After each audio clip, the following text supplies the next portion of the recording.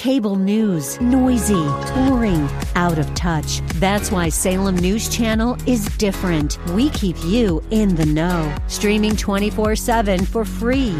Home to the greatest collection of conservative voices like Dennis Prager, Jay Sekulow, Mike Gallagher, and more. Salem News Channel is unfiltered and unapologetic. Watch anytime, on any screen, at snc.tv and Local Now Channel 525.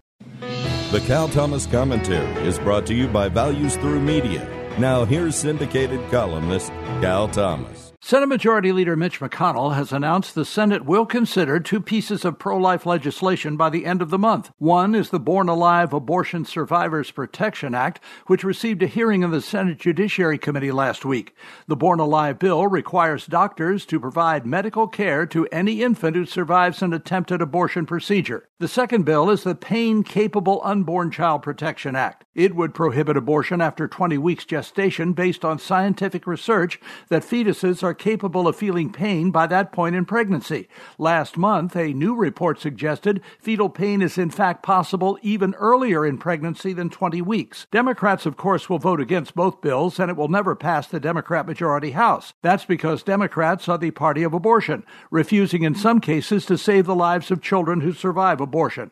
This is why elections matter and have consequences. Vote accordingly this year if you care about the children. I'm Cal Thomas.